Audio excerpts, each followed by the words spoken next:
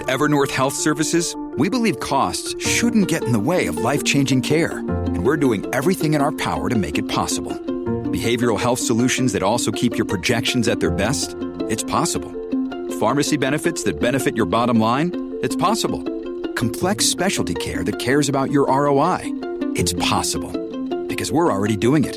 All while saving businesses billions. That's Wonder made possible. Learn more at evernorth.com/wonder. Ryan Reynolds here from Mint Mobile. With the price of just about everything going up during inflation, we thought we'd bring our prices down.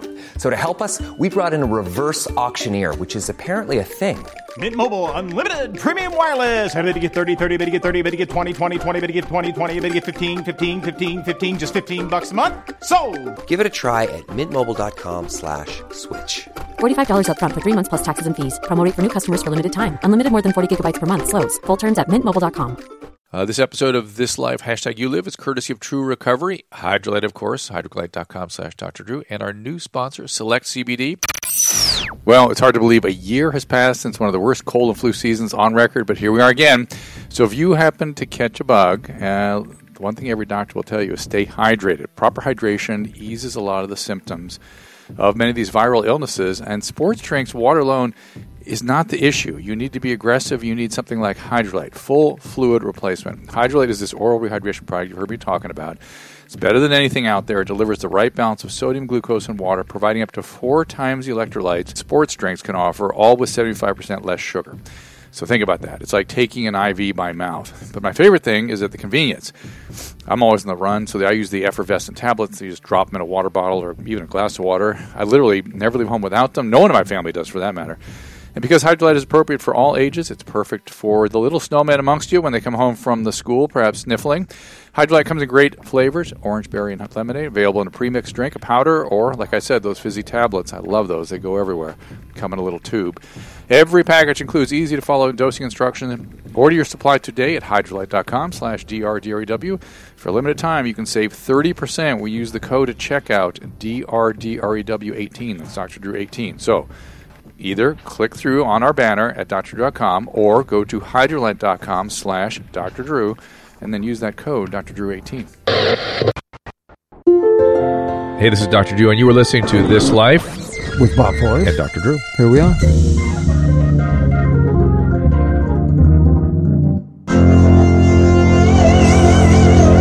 Ladies and gentlemen, boys and girls, get Granny out of the back bedroom and gather around the iPad. It's time for another podcast of This Life with Dr. Drew and Bob. Our special guest, Sam Quinones. He is the author of Dreamland. The all-time greatest guest, might I say. I think so, too, by the way. I didn't know he was going to be on until I got in the hallway. We tried to tell you. I don't think No, you got... I think it slipped through the cracks. But You're one of my heroes. Thank you got to you understand. very much. That's really kind of you. I appreciate it, man. But before we get to it, Bob likes pretending this podcast is like the way they used to gather around old radio. Old-time radio shows. Terrific idea. Terrific except idea. now it's a pad or something. Yeah, exactly. But I've gushed on you before, Sam. You know how I love the thank book. you, Drew. And it was such a validation to read your book because I lived all that. Right. So I got to tell you, wait, when the quick. book first came out. Wait, hold on. So I need to tell people we have Sam on the opioid series. You can hear his commentary in chapter, Michelle, 11, I believe.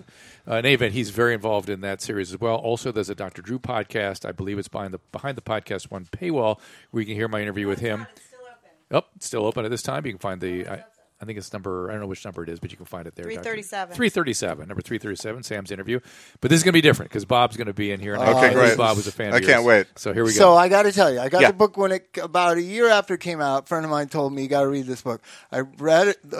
I saw, I read about the first 3 chapters. I saw what you were explaining. It was what we were experiencing, and I just got so depressed.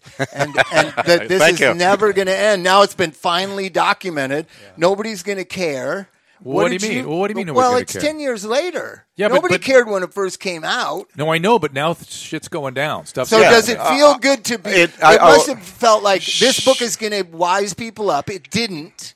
The system still killed hundreds of thousands of Americans. Well, I would say this. Yeah, people are dying in record numbers, and that is there's a complicated story behind that too. But I would say that overall, I'm stunned at the reaction. I because when I was working on this, maybe like you guys, I encountered total silence. No one wanted to be out front. Media didn't really care too much about it. Politicians didn't really want to focus on it too much. And I couldn't believe it. I thought I saw all these people dying, and so what I've seen since the book has come out has been profound. I mean, the last 3-4 years. Oh yeah, no, it's about people. I'm speaking everywhere. I know. I mean, I did 81 speeches this last year. 81 speeches and at conferences and stuff. But what strikes me is the intensity with which people greet the book. And people come, they're nurses, they're doctors, they're families who've lost folks, there's mayors, there's on and on and on, all kinds of folks.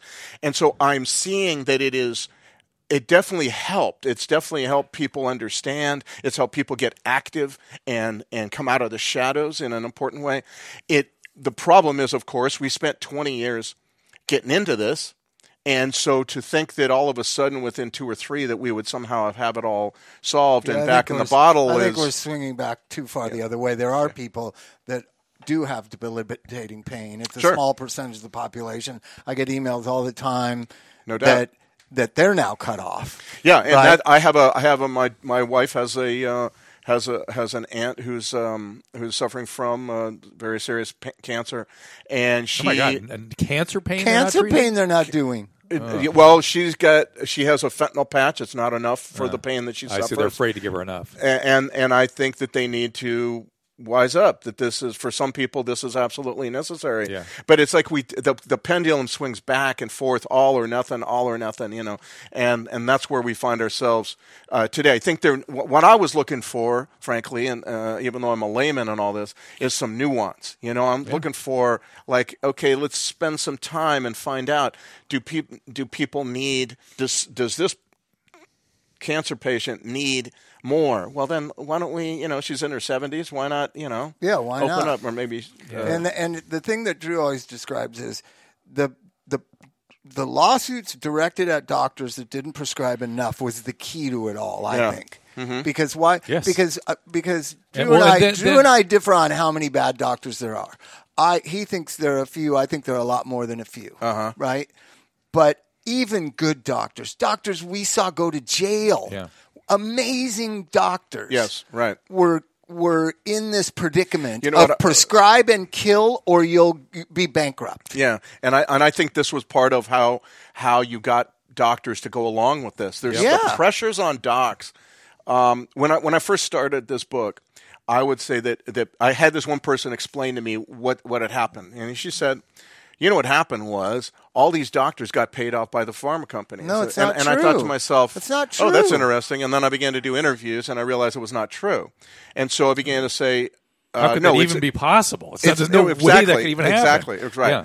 And so I began to say there's more nuance to this. So how did this happen? Well, there's a lot of ways, but one of them is, that doctors began being the focus of investigations or poor evaluations, Press-Ganey scores that were low, right? Losing when they jobs, were saying, all that. Yep. The thing I was most focused on, and it's still a riddle locked inside, and nobody knows, like the Kennedy assassination. Who was behind the lawsuits on doctors? It takes a lot of money to sue doctors. It had to have been an orchestrated thing. No. By the pain, whatever that thing, that nonprofit. I don't know how orchestrated it needed to be. You're getting a lot of patients who you get managed care. You're getting a lot of patients who are demanding to be fixed, demanding an end to pain. Yep.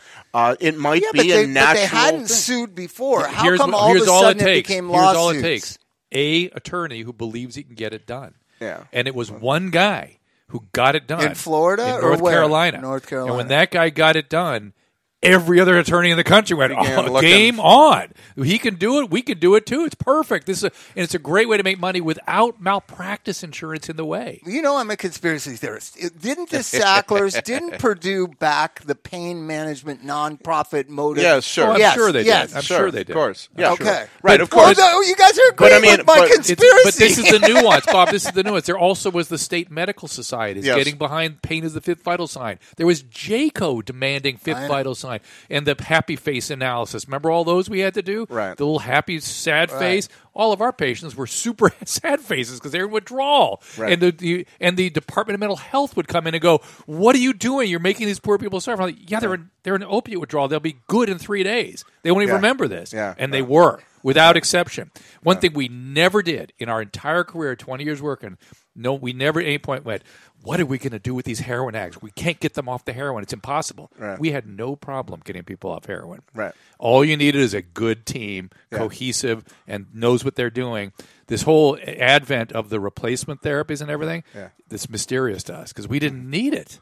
Yeah. In fact, I kept it out of the unit because I couldn't run the unit if there was an opiate on the unit. All patients would be preoccupied about it. When Drew was doing it, he's an addiction doctor like you need, paying attention every hour, communicating with the team, so that we got people off 160 milligrams of methadone in like 14 days. Well, 30 days, give or take. But 14 days he through was the horrible walking stuff. around. Oh, Mike, he was good. He was after walking 14 around. days. Yeah. Right. So there's a way to, and the medical profession kept believing, once they're on 150 milligrams or 200 milligrams of oxycodone, Impossible. you can't get them off ever. Yeah. And that's what's now I wanted to talk to you about, the Suboxone highway, the Subutex highway is the next thing. Well, people like all these things, it seems to me it's all in how you use them. The same with the opioids. But also who's using them. You can remember people are using it that don't understand addiction, that don't understand recovery. But this is also a problem. Yeah. I think that there's this idea that medically assisted treatment, they're forgetting the assisted part of that. Right, and that's there are cases where I think where people just say, to me medically assisted treatment seems to work best anyway with group therapy, with a variety of other things. By the way, testing for other drug use other than opiates, which they refuse to do. Yeah. Which is astonishing to me. Well, here's a junkie the KDAC counselor version of how you can tell a pseudo addict from a real addict. As soon as you put the real addict on Suboxone, they want to start talking about getting off of it. When you put these prescription drug addicts, these pseudo addicts is what ASAM started calling them. They don't. They're fine. They take 4 milligrams. They're fine. They go to work. So that thing That's that interesting. and all those people are marketing Suboxone, it is in people who don't have a predetermination to addiction. Well, hold on. It will work fine with. Too much. But let me. You understand what I'm saying? As soon as you get them stable on 8 milligrams, they want to start getting off. Junkies. Yeah. Right? Because they're not right. They know they're they want to be higher. They want to be better. They understand they're not well. We've expanded the spectrum of opiate addiction. When Bob and I were running a team, the opiate addicts we saw were all junkies. They were all like Bob. Yeah. They were real opiate addicts. By putting everyone in a little bit of pain, stringing them, even like every 17-year-old coming off knee surgery, stringing them out, you have a population that might not have otherwise ever developed addiction. So you've expanded. There has to be some genetic potential, right? You have to at least like it. I don't like them. I hate them. They feel horrible. So there's some genetic something in there, but it's a different condition than the real addicts that we were accustomed to treating. Right. Now, when they're in it, they will behave like a real addict. Sure. But they're different. There's how you an get even them more out. Yeah, one guy told me that his theory sounded like an interesting idea, actually. He said he was an addiction specialist near Columbus, Ohio. And he said, my theory is that what we really did was we got, through this promotion of pain pills, we addicted all the people, a lot of people who might have been alcoholics. Yeah, or mild alcoholics. Yeah, or and never it might really have taken alcoholics. 20 years before they had to come to me. 100%. And now 100%. it's like they're falling off the cliff at 21 instead of 45. And that's a different disease, a different genetic subset, therefore different disease manifestations, therefore different treatment options. And so, but that's the real issue: is we don't have a nuanced approach. Far less deadly. I mean, the thing about this I don't know about that. Well, I mean, because they behave just like addicts when they're in it. Well, true, but I mean, the folks who get get involved in opiates, I mean, they die far quicker than alcoholics. Oh yeah, they're particularly with. What also has changed because of this expanded market that you mentioned is very correct, I think.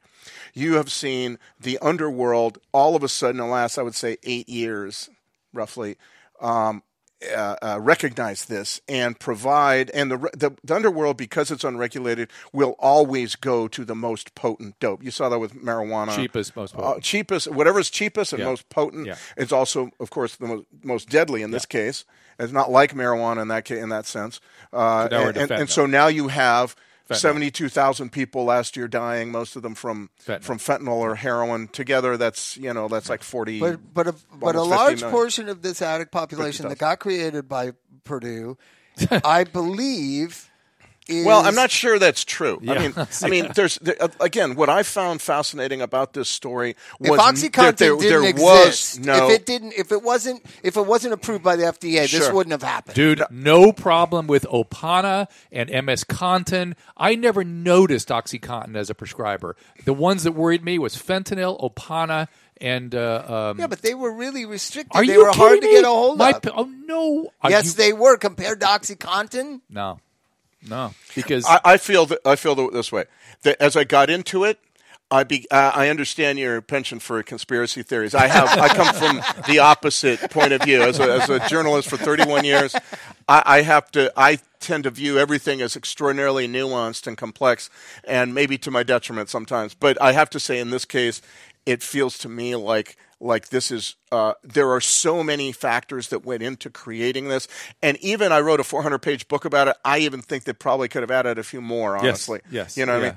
But my little brain can't conceive. But where were the drugs consumed? In disimpoverished parts of the United States? No. In West Virginia, look, we are sitting in Southern California, right up the freeway, 10, 15 miles is some of the wealthiest suburbs in America: Simi Valley, Thousand Oaks, Santa Clarita, Orange County. That's the pill beltway in Southern California. But the millions of pills you talk about being prescribed in hamlets of West Virginia by Purdue. Sure. That was because they're so hopeless and helpless there. Every place has its own story, don't you think? What I tried to understand was, how could a Rust Belt Appalachian town have the same exact problem as Charlotte, North Carolina, which is a banking center, 2 sports teams, beautiful skyline? To me, that's the great question. Why is that? Is that an economic and despair story? Or is it, my feeling is, my hunch, there's a lot of that to it. I'm not saying it's not there. I'm just saying that there's a whole lot more that has to do with basically American, I would call it just American isolation. That there's this. What is the common denominator in small Rust Belt towns in Appalachia, coal mining towns in West Virginia, and Orange County and Charlotte, North Carolina, very, very well-to-do hopelessness. places? I would say isolation. To me, you look at their houses in Orange County, you go, what kind of hopelessness is this? Now, go in those houses and meet those people.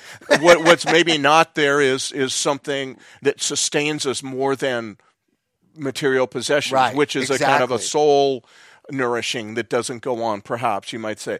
I just found it to be not so easy as to just say this company is the villain, and there we point, because I find it, frankly, if you ask me, I really believe that a big part of this was Americans. We all, Americans, wanted something easy, an easy answer to a complicated problem, which is pain. How do we deal with pain? But there is a moral responsibility of the medical profession, the pharmaceutical industry, to protect the people from dangerous drugs. Mm-hmm. That's the medical profession. But let me tell you something. All the lawsuits you mentioned in the opium series, the main lawsuits are after, and you correct me what the name of this company is. It's the distribution of prescription drugs in the United States. Macmillan, is that what it's called? McKesson. McKesson. Right. They're the ones going to pay. They're the ones made the most money. So I was a part of that for 2 years, going after the money streams of who made the most money. That company did. Yes, and there's 3 companies that are the major distributors. Right, and they were supposed to notify the federal government every time it went to a certain thing, and thousands of times they did not. That's the allegation, and I think what's going to be interesting, what I can tell you as a investigative reporter, I am thrilled to watch this, because they are doing things that I did not have the finances, the budget, time, brain power, whatever to do. A huge amount of resources now being devoted to investigating how all this took place. And I was out there all alone feeling like, okay, I'm going to do this. So much of it was like, I mean, I was exhausted at the end. I was like brain dead almost at the end. I was just like so worn out. And now what I'm liking simply as an investigative reporter is to see all this investigative resources being focused on finding out all of this stuff. Like, to what degree did McKesson send X number of pills to some small town in Kentucky? I'm hoping we're gonna find all that out, and then I'm sure we from will. that there needs to come. It would seem to me that evidence will, I'm hoping, suggest very strong measures through which that doesn't happen again. I guarantee you what they will find. I guarantee you. They will find an over-enthusiastic pain management physician in these places that felt it was their crusade. Mm-hmm. They were crusaders doing the right thing. Don't you understand, Bob? These people are suffering in this little town, and I'm going to make them all better. That's also, yeah. And here's I the thing about those guarantee you pills. will find that. Here's the thing. Those pills were sold to doctors as a boon to their practice. First of all, primary care doc, you're burdened by all these patients. The ones that take up most of your time are the chronic pain patients. Nothing ends the visit faster than opening your prescription pad. And you get them out That's of your... it. And so it was sold as a... And this was key to what Arthur Sackler said. When you are marketing to doctors, make sure that what you market solves one of their problems. And pills solved a problem. That's the problem being a pain patient who takes up way too much time. What ended up happening was, instead of a boon, these pills became a curse to doctors, in my opinion, a lot of times. First of all, of course, some of them, a good number of them got addicted to those same pills. Some of them got addicted to the money, which comes from having your waiting room full of people who are willing to pay $250 a month to get the prescription every month. That's another part of it. The other part of it is, though, I think increasingly they fed what Drew's talking about, this kind of messianic idea that not only should I, but I can. It's now possible to do that. And also, it fed, on the other hand, I think a certain laziness. Like, you're going to prescribe pills for whatever happens through the door. 100%. And so all of that. And by the way, a lack of training. Also, that feeds on all of that. Yeah. No training in med school for how to deal with pain. Or addicts, or even psychiatry. Or any of that. And so primary care is doing the majority of psychiatry in this country. Right. I thought I knew psychiatry when I started working at a psychiatric hospital. I ended up working there for 30 years. Yeah. Can we deal with that, please? I ended up working there for 30 years, and within about 6 months of me being there, I thought, oh, my God, I don't know shit about psychiatry. Yeah. So I spent the next 20 years becoming really quite expert in it and never do anything alone. I always refer because I'm not a psychiatrist. Yeah. But the internists think they are because they don't know enough to know that they don't understand what's going on. They have no idea what's going on. The pills were overlaid on a culture of isolation in America, on a lack of training. Okay, so let's stay with the care isolation thing. Are you in the Johann Hari category? I think he's gone way too far myself. But I actually don't. I hate to tell you, I haven't read his book, so Okay. I came to these ideas. You're right, I think, but he goes way over here. Yeah, I don't know. My feeling is that there's ample evidence in America that we have isolated ourselves horribly. We have destroyed the things, or not funded the things, or ignored the things that bring us together. We raise our children wrong. Have you read that book? Of the American Mind? No, but Coddling. his name. Oh yeah, Coddling of the American Mind. I The have Three read that Lies. book. Right. I've heard the podcast on that, but hang on. There's more to it than that, though, because Bowling Alone. You've read that book? I haven't, but I know the idea. Same idea. He was the first to sort of point this out to us, I think. Yeah. But I think there's a deeper issue, which is in our family systems. We don't know how to stay a community. We don't know how to connect. We don't trust other people. We don't want to be close because closeness was a source of pain and misery. Yeah. So that's what sort of. What I find fascinating, frankly, just not being connected in a personal way to addiction, is how when you begin to talk about this issue, you begin to dig into all kinds of of themes like that. I thought I was literally writing a book about drug traffickers, and that came in the form of guys from Mexico, or that came in the form of drug companies, whatever, marketing drugs, And instead, what began to happen was I began to encounter these ideas or these themes, and I could not avoid them. I did not. On the contrary, I said, let the facts kind of take you like an ocean current somewhere else where you thought you were going. And so to me, that's what I find fascinating about it. You can begin to talk about all kinds of. You begin to talk about great philosophical questions like, what is happiness? How do we actually achieve happiness? I find the myself family there all the is an enormously important element to the story. And it's been disparaged in America for 30 years. Yes, I think so, and also it's been takes a village, Sam. Takes a village. Forget the family. Takes a village. So this book I just read over the holidays. Yeah. It's the most interesting thing because I think parenting is broken the last 20 years. Yeah. I have 2 small kids. I watch what is accepted norms of parenting. I'm like, this is awful. And Drew knows, like, kids were crying at my son's elementary school when Trump was elected. I was like, how do 6-year-olds know who the fuck the president is? It's their parents are fucked up. Right? So this 3 truths that these 2 college professors noticed started happening in the 90s, where they were interfacing with students who were told these 3 things by their families, by their parents. You were special. Which are, no, listen to this. What doesn't kill you makes you weaker. So avoid all life, fear and anxiety of life. And let me put a stronger light on that. What do we do in obsessive compulsive disorders and phobias? We do exposure therapy. That's what we do to people that have those problems. We Not anymore. Expose them. We Not anymore. don't isolate them. But no, as a country, you've decided now you isolate them. Yeah. So what doesn't kill you makes you weaker. Always trust your feelings. Oh, boy. That's a problem. That's all children are taught that. I watch it every thing. It's crazy. And then life is a battle between good people and evil people. This is exactly my perspective. That is how I view the opposite. That as a reporter, I can tell you in 31 years of doing I don't know how many stories, 3 books, etc., I have met precisely one person who I thought to be an evil person. Right. They're very Everybody rare. else They're is very kind rare. of right. It's a kind of like gradations of but gray. greed is a form of evil. But greed comes with other things that mitigate greed and try to support my family. What motivates greed is emptiness. Right, I see it all the time. I work in the recovery industry. Right. A lot of greedy people there. I bet. I bet. Yeah. So greed is another. I think that false materialism, this society we live in. It puts people in predicaments. Like you said, these doctors got themselves into a predicament. But I think the pills were kind of the vehicle. They told you, and all this pressure to use them, and all these patients telling you, "Damn it, doc, you better fix me," and I don't want to. But feel how any happy pain. were the patients when they got the 180s? They were fucking happy. Well, but so now you got a room full of happy people. But you got to understand from the physician perspective, who doesn't understand addiction.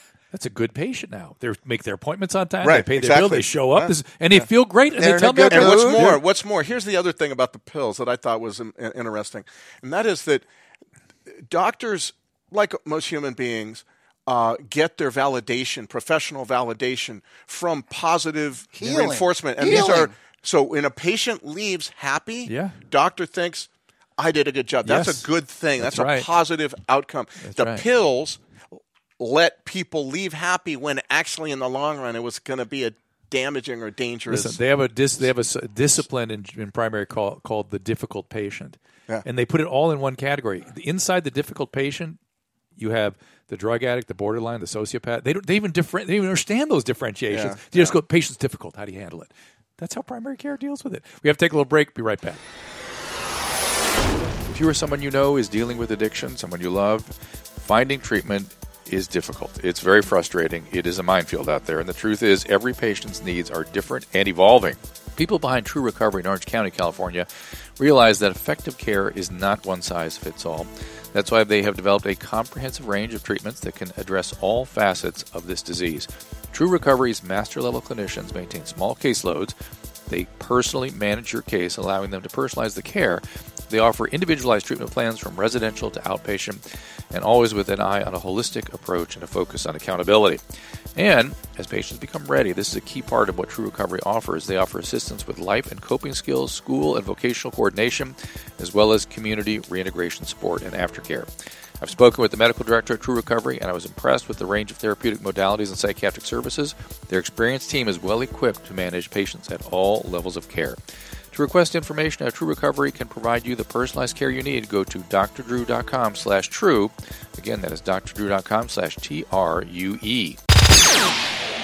Well, CBDs are everywhere, right? Everyone's talking about them, and it's a topic that I get asked about all the time. Bottom line on CBD, although there are way more claims made about them, the clinical evidence right now, it's not all that clear, but many people are using it and reporting great results, and they are very encouraging. So I want to first define exactly what I'm talking about here. CBD is cannabidiol, an extract from hemp. While you might associate with marijuana, CBD does not cause reinforcement. It is not the reinforcing component of hemp, but it is what's responsible for the calming or some of the relaxing effects that many people experience, not the high. Now about the products. There are a ton of them on the market today. For getting the vast array of the reported health benefits, it's important to be aware of what you're buying. I was recently introduced to a company called Select CBD, an Oregon-based company that focuses on high-quality ingredients and manufacturing standards, not the hype. Their CBD-based products are available in a wide range of formulations and flavors, each of which is described to you so you can make an informed decision without all those promises that are probably too good to be true. Like I said, the reported benefits of CBD by individuals using this are very compelling. I'm excited to see how things develop as the science catches up with this booming industry.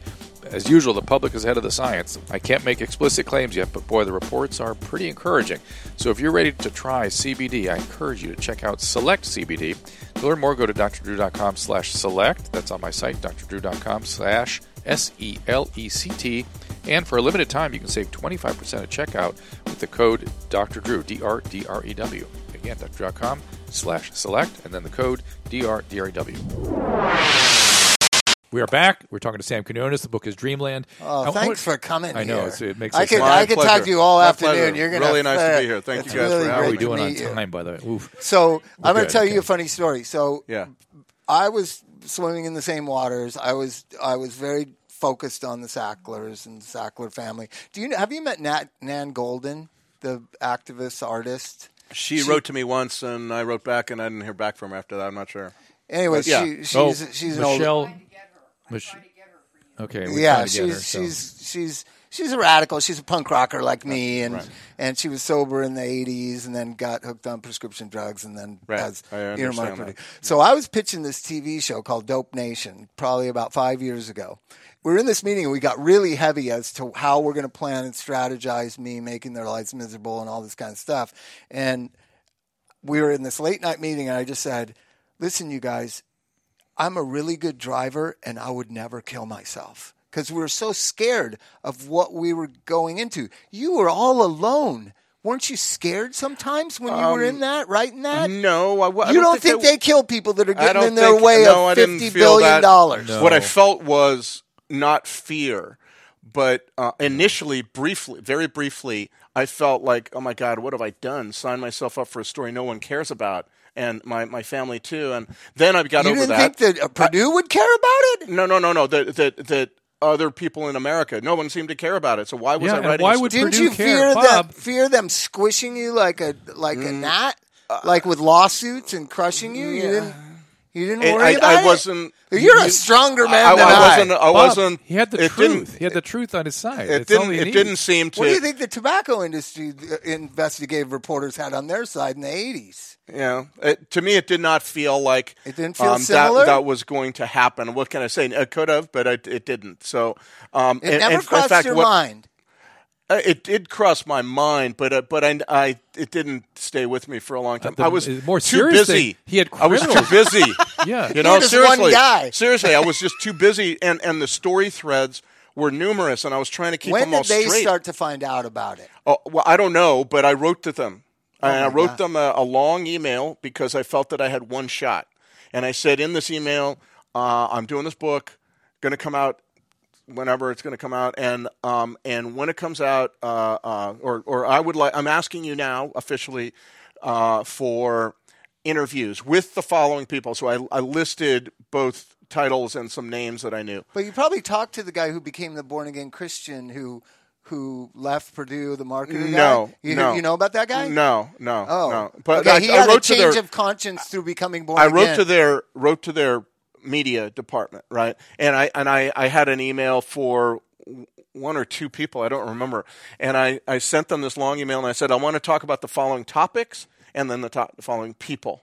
And so it was a long email. I think I still have it somewhere. And they got back to me, and they said no. And they said in two paragraph, thing. They said, we're against the abuse of our drugs. We don't produce it for those reasons, and we are working hard to see that no one abuses drugs, these drugs that we produce, and et cetera, et cetera. We are going to have to decline your request for an interview. And so I took those two paragraphs verbatim and put them right into the book in the manuscript, and that was all. And I never heard back from them after that.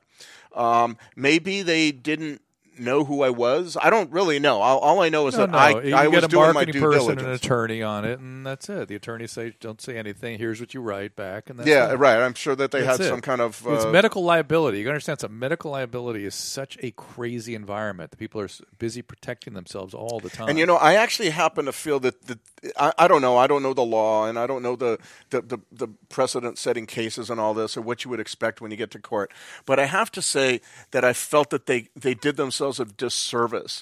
That they particularly when there is they might have a story to tell. And I thought that was a possibility. But there's a liability attached to telling it, you see. I know. And now when the federal government comes in and says, we're going to get you, they can't admit any culpability. I know. And I thought that what they should have done is said, you know what? I agree with you, though. We really messed up. Yeah. For about 7 years, we messed up, and doctors can do that and get away with it. Companies can't. And then we are now going to devote $1 billion a year to treatment, whatever. That's what the judge in Cleveland wanted. The problem is that we've come to find is I found. Pardon me, 1 second. Okay, hold on a second. Sure. The problem with that approach is we've come to find, at least what I've read in later lawsuits, is that their first 7-8 years when they were doing this egregious marketing of their pill did not stop once they were sued criminally by the federal government. That they were supposed to stop. They were supposed to take note of doctors who were out of control. They were supposed to do all these different things.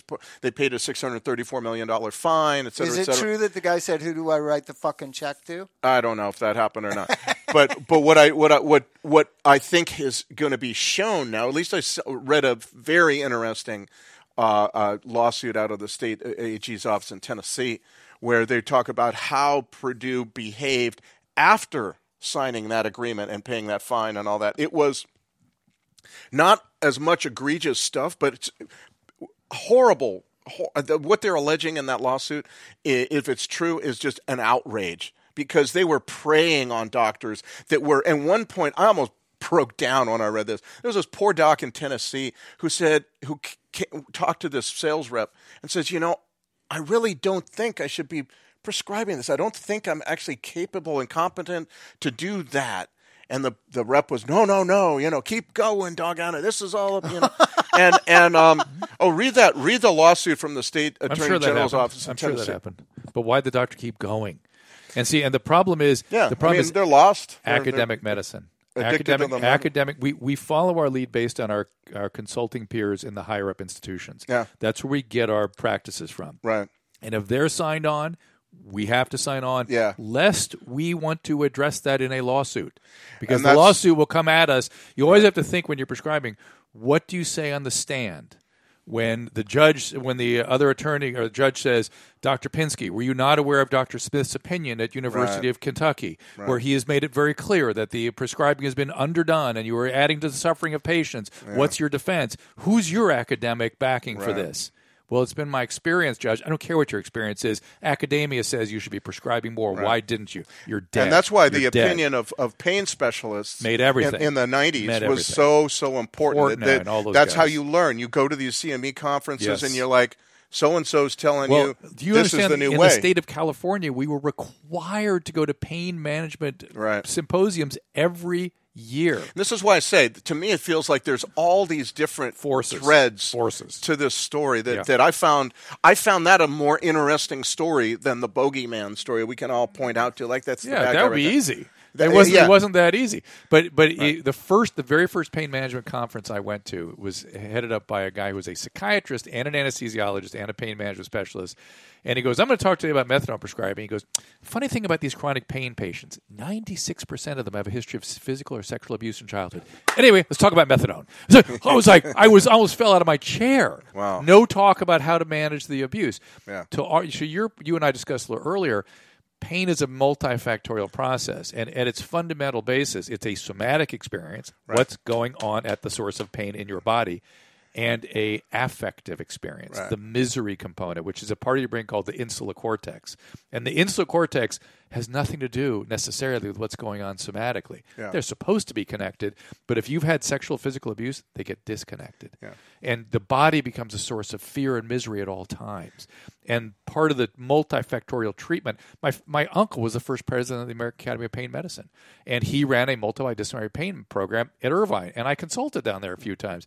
And they had neurobiofeedback, they had MRI stuff, they had 1,000 different ways of going at this. This is a fascinating idea that to me, I did not... He went out of business. To me, when I was a layman, it was all new to me, and I was like, fascinating that pain could actually not be due to a cut, a somatic, or a broken leg. But there's pain, and then there's misery. Two different things. Well, what I then spent some time, and then there's chronic withdrawal, and then there's amplified pain through opioid. It's called hyperalgesia. But go ahead. I'm sorry. But I was going to say that I spent some time in speaking with the doctor who runs the VA pain clinic in Las Vegas.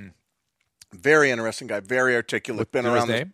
Alexander Usani. Did you work with him at all? No. Great guy. You might want to talk to him at some point. Very, very thoughtful and young guy and very, very articulate. But he was saying he started that clinic. He was brought in from Salt Lake when they were beginning this, and he starts the new pain clinic for the VA in Las Vegas, which includes all manner of treatment. It's not pills anyway. It's it's acupuncture and swimming and the whole bit. And he starts telling me how part of the problem that they face in Las Vegas, as opposed to Salt Lake, where you have strong families going back 2, 3, 4 generations sometimes, still alive.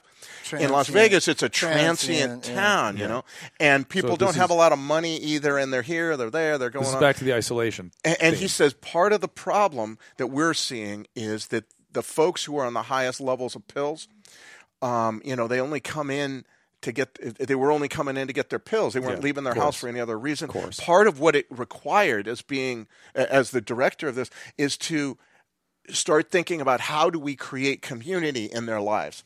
And that isn't a treatment for chronic pain. That was a mind-blowing, beautiful, fascinating idea. There was this thing developed in the 40s and 50s that sort of acknowledged the same thing in Akron, Ohio, I think it was. Was it something called 12-step? Yeah.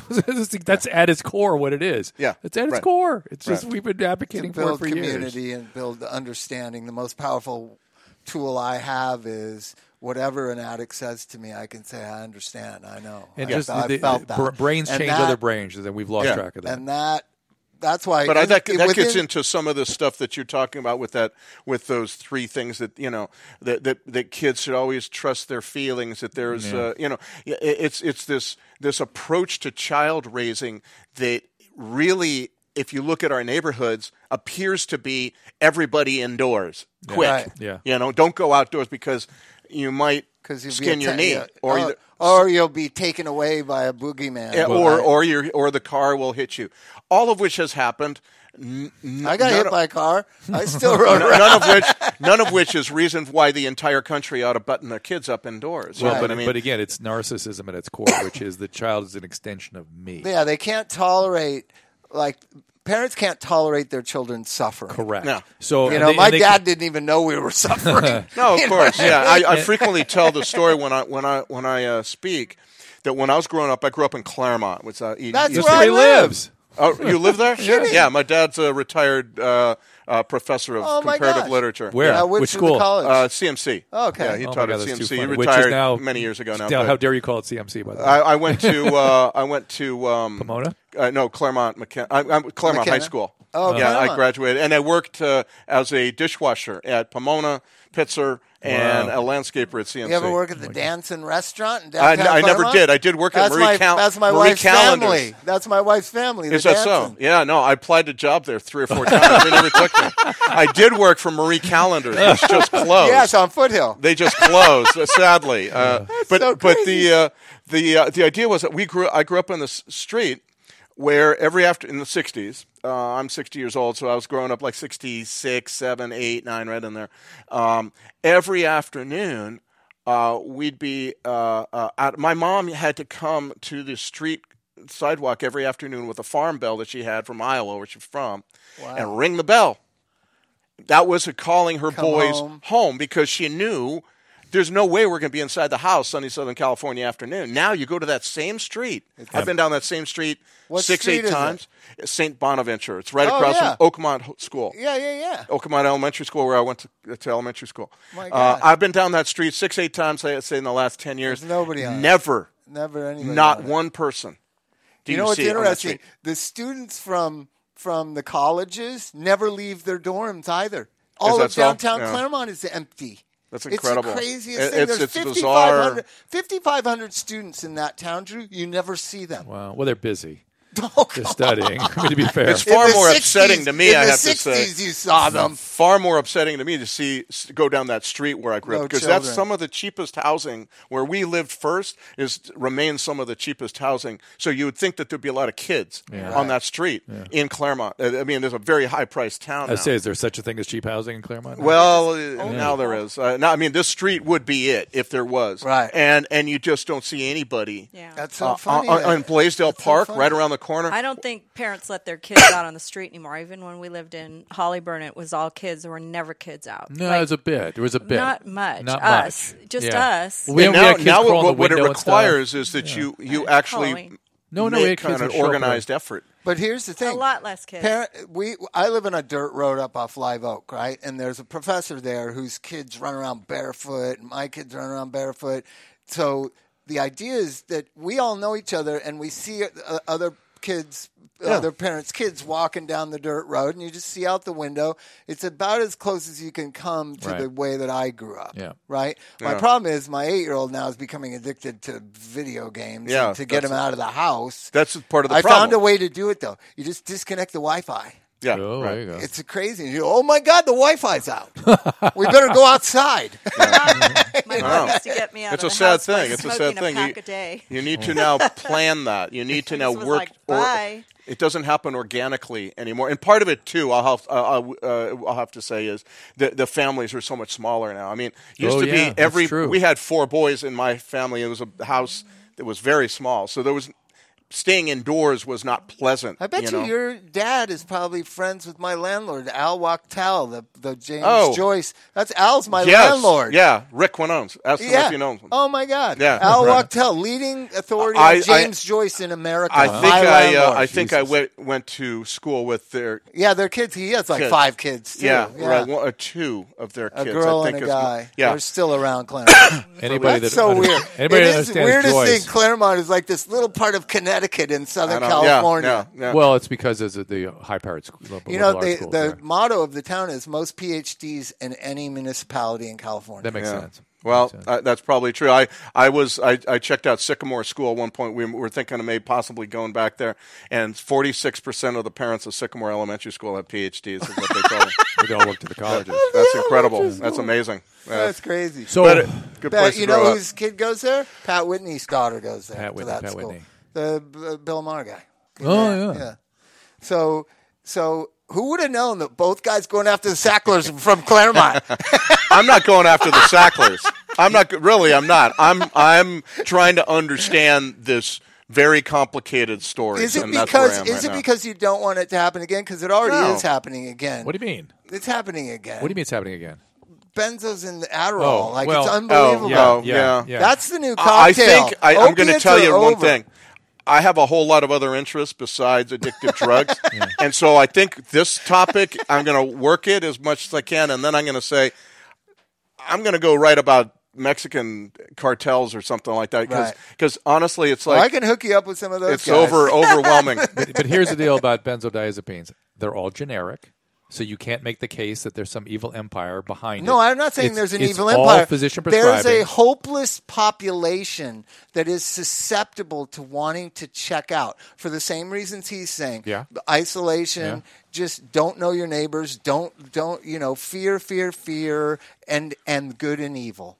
Yeah. I'm good. Whoever disagrees with me is evil. That's the society we have now. I do buy the idea that kids are growing up with values that lead them to be less resilient, less able to deal with the turbulence of life, and that is actually a very scary thing because they then that's who our clients are. But it's the point that he and I talk about very often, which is the parents and the kids. We have somehow lost the notion of a normal life with ordinary misery. Yes. Ordinary misery is something that Americans will have nothing to do with, and I think that's one of the roots of this opioid epidemic. The doctors began to feel that. Everybody coming to them, damn it, I don't want to feel pain. Damn it, you fix me. Damn fix me for everything. Ordinary misery. When Freud set foot on this country, and they asked him, Dr. Freud, what do you come to this country to help us understand? He goes, well, I'm trying to really understand the difference between psychopathology and ordinary misery. He did not know the difference, by the way. By the time he got here at the turn of the century, he was still trying to figure that out. And we have decided that ordinary misery is always pathological, always something bad. And that's just not true. It's, in fact, good. We got to wrap it up. I see our producer standing over us. Bob, I'll let you thank Sam because I know it's a big deal for you. He's a big deal for me. I've already wonderful talking with you, man. Thank you very, very much. Say hello to Claremont for me. Thank you for coming in all the way. Oh, my pleasure, Jerry. Once again, thanks again for the invitation. If you have any interest into this crisis that we have been through in this country, read Dreamland. There's a documentary too, right? No, not yet. There might be a mini series. Yeah, that's what I thought I heard. There should be, not a documentary. You can't tell on Netflix. There's so much on there. You don't know what's been made. It might be HBO. HBO owns it now. So. Oh, they bought it from you to do it? Yeah. The producer got it? Yeah, I heard. So we'll see if that happens. Was a while ago, Go to right? Weekly Infusion. About a year ago. Yeah. Well, no, not quite. That's 8 months ago. Yeah. All right, we'll come back and promote it when it comes out.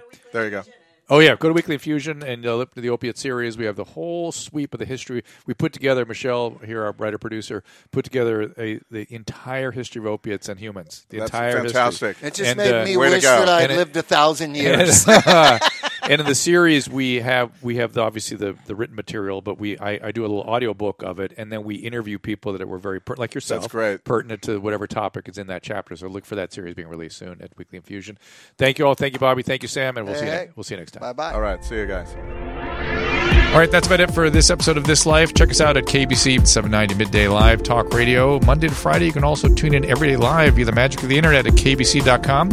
If you miss it, we've made it simple for you to find all the shows at drdrew.com, the Adam and Dr. Drew podcast, the Sing What I Do By Myself, the Dr. Drew podcast, This Life, of course, with Bob, Swole Patrol, Mike Catherwood, his new health and fitness podcast. You can find us on Twitter at This Life Podcast, at Dr. Drew, Derry W, at Rehab Bob Forrest, and of course, our lovely producer at First Lady of Love. I think I know who that is. If you love this show, please subscribe and tell a friend. We appreciate it when you do. We'd love to hear your feedback as well. Send us a message. Join the email list at drdrew.com/contact. You'll also get a weekly email from us on that. While you're at it, at drdrew.com, please support our sponsors by clicking through the banners. We only advertise products that I can get behind. So thank you for supporting them, those that support us. And thank you for listening. We'll see you next time.